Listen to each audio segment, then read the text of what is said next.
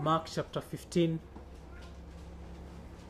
Jesus is delivered through Pilate for trial, and he will be crucified. So I'll read from verse 1 to verse 15 of Mark chapter 15.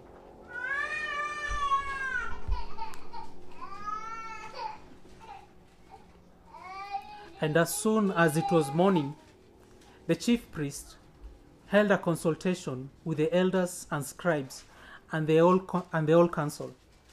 And they bound Jesus and led him away and delivered him over to Pilate. And Pilate asked him, "Are you the king of the Jews?" And he answered him, "You have said so." And the chief priest accused him of many things. And Pilate again asked him, "Have you no answer to make? See how many charges they bring against you." But Jesus made no further answer, so that Pilate was amazed. Now, at the feast, he used to release for them one prisoner for whom they asked. And among the rebels in prison who had committed murder in the insurrection, there was a man called Barabbas. And the crowd came up and began to ask Pilate to do as he usually did for them.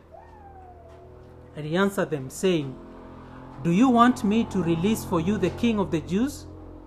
For he perceived that it was out of envy that the chief priest had delivered him up. But the chief priest stirred up the crowd to have him release for them Barabbas instead.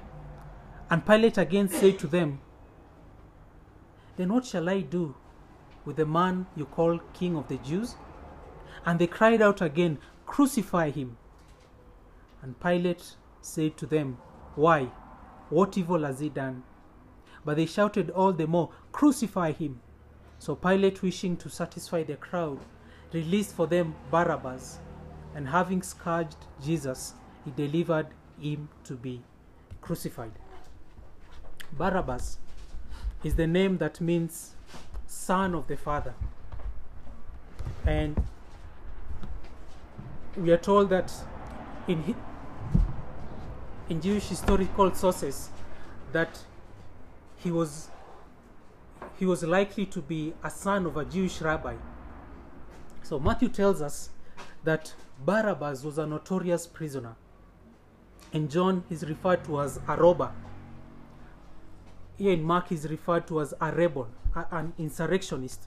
And so this was a person who was bloodthirsty, freedom fighter for the zealots.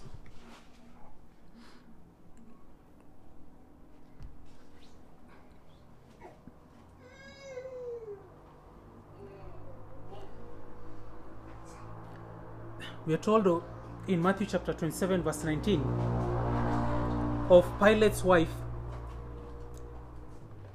who warned him and told him, "Have nothing to do with that righteous man, for I have suffered much because of him today in a dream." His wife was telling Pilate, "Stay away from the affair of that man." Jesus had nothing to do with the overthrow of the Roman government. Yet we know that Barabbas had everything to do. He was a Jewish zealot. He was opposed to the Roman Empire, and he was willing to die to overthrow the Roman Empire. In verse 13, we are told that the crowd asked for the ultimate punishment. He says, "And they cried out again, 'Crucify him.'" They asked for Jesus to be crucified. In verse 14, Pilate knows very well that Jesus is innocent. He says, "And Pilate said to them, 'Why? What evil has he done?'" And so Pilate gives in to the pressure. He knows that he might get into trouble with the superiors in Rome. In verse 15, Pilate is not a good man. He says, "So Pilate, wishing to satisfy the crowd, released for them Barabbas, and having scourged Jesus, he delivered him up to be crucified." You can imagine an insurrectionist, a murderer, a rebel, released before the crowd, and the crowd are cheering for him to be released. And Jesus, who is innocent, is flogged, and people are celebrating. Crucify him. He was flogged over and over again. Flogging was very vicious, to the point that within a moment your bone was exposed. And here is a man, Pilate. He tried to wash his hands of Christ's blood, and he thought that Christ was on trial. But the truth of the fact is, he was on trial. Pilate was standing on trial, and he stood condemned. And two names are brought before him. Two names are brought to the ballot: Barabbas, the son of the Father, and Jesus Christ, the Son of God. Barabbas represented the emancipation of the Jews from the Roman Empire. Jesus Christ represented emancipation from the slavery to sin. Barabbas represented revolution. Jesus Christ represented the gospel. Barabbas represented the temporal, the earthly things. Jesus Christ represented the spiritual, the heavenly things. And here there are two people brought before the crowd, brought before Pilate, and the people must choose. And it is not a choice that will affect them only for a short period of time. This was a choice that will affect them generation after generation until eternity. And the world, we are told, the world goes for Barabbas, because the world does not have any kind of conviction to value spiritual deliverance from sin. The world hates the Lord Jesus Christ. The world wants nothing to do with him. Christ is despised and rejected.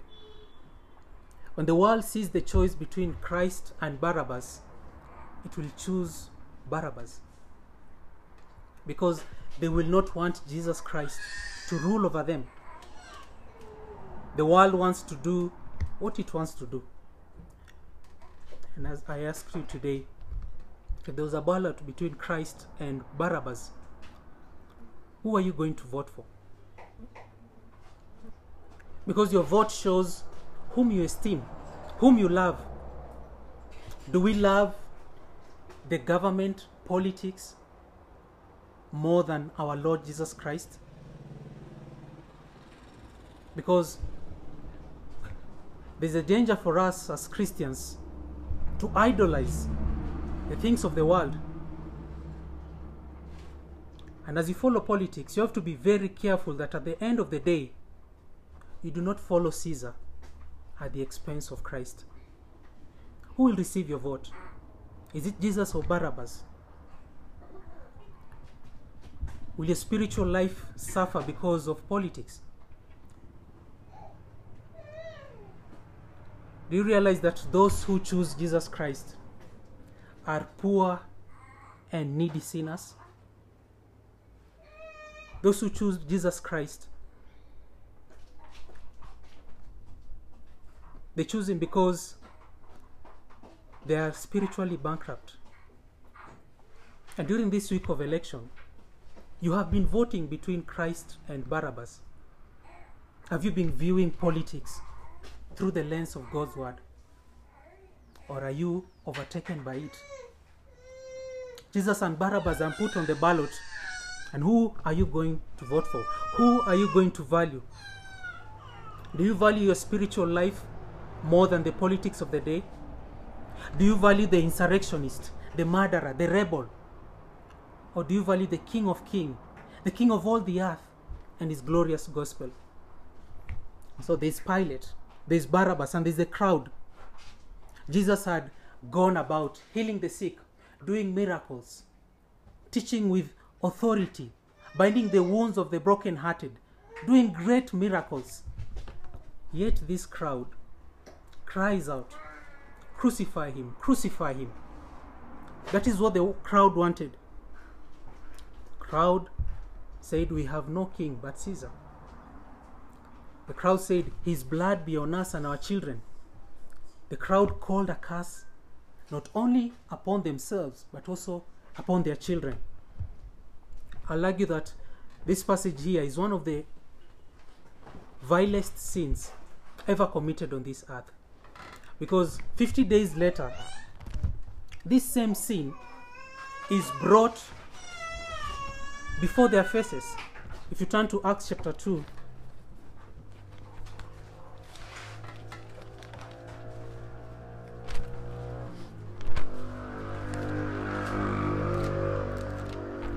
verse 22, Peter is speaking. This is his first sermon. Acts chapter 2, verse 22. "Men of Israel, hear these words. Jesus of Nazareth, a man attested to you by God with mighty works and wonders and signs that God did through him in your midst.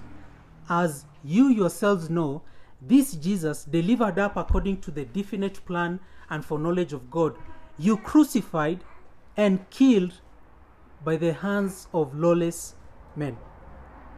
Peter is speaking to those who are saying, crucify him. And he tells them that you crucified, verse 23, and killed by the hands of lawless men.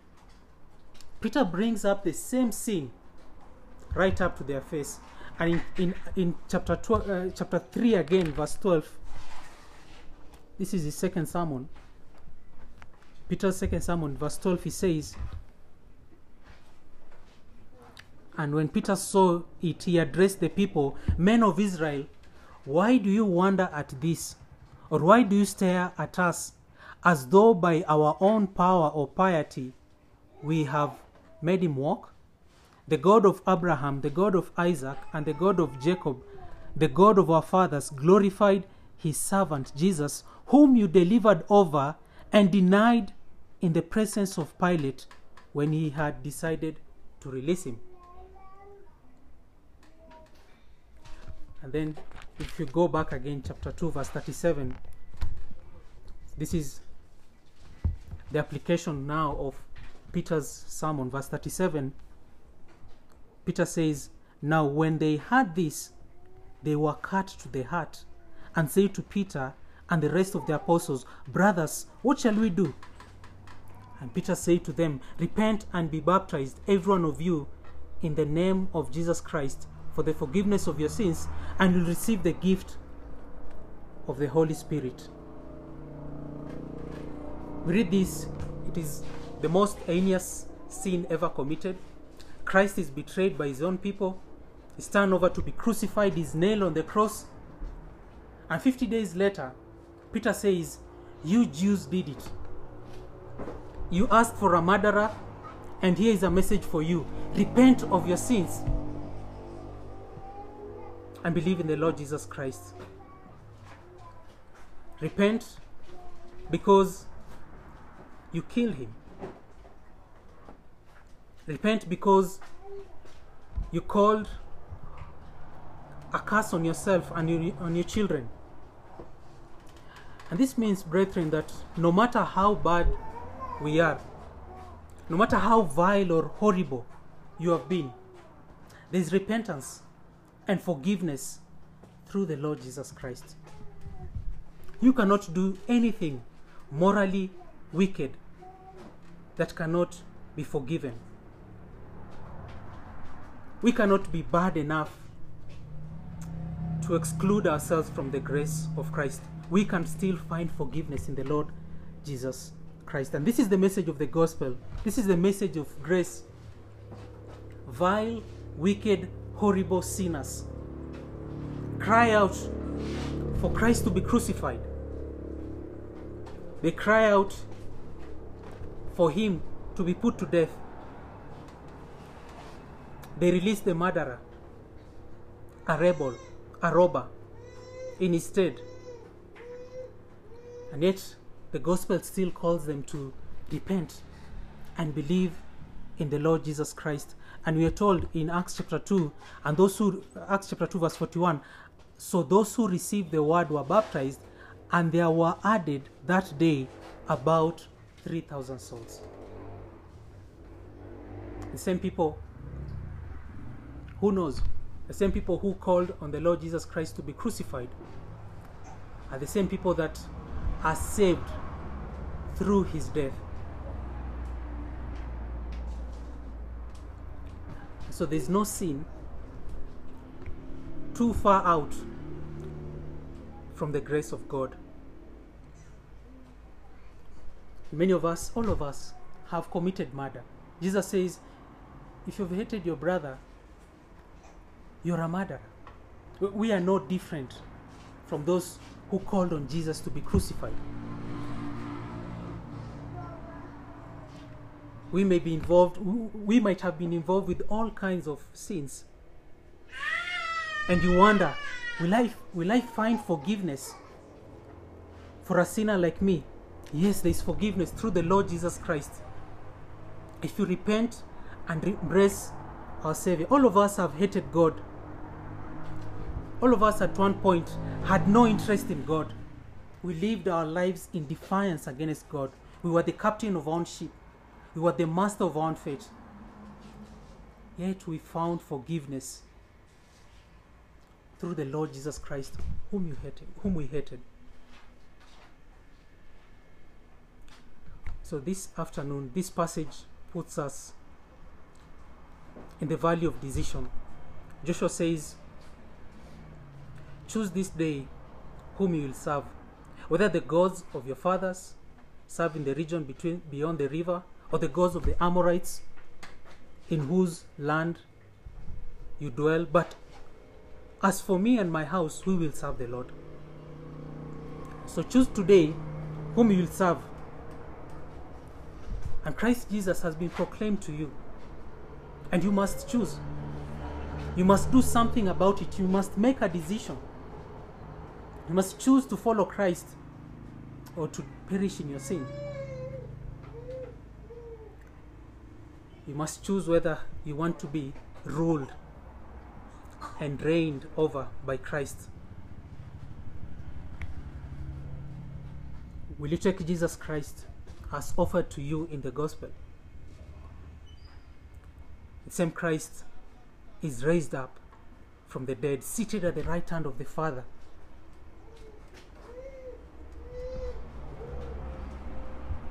So all of us are called to repent and to believe in him, bearing shame and scoffing rude. In my place condemned he stood. He sealed my pardon with his blood. Hallelujah. What a Savior.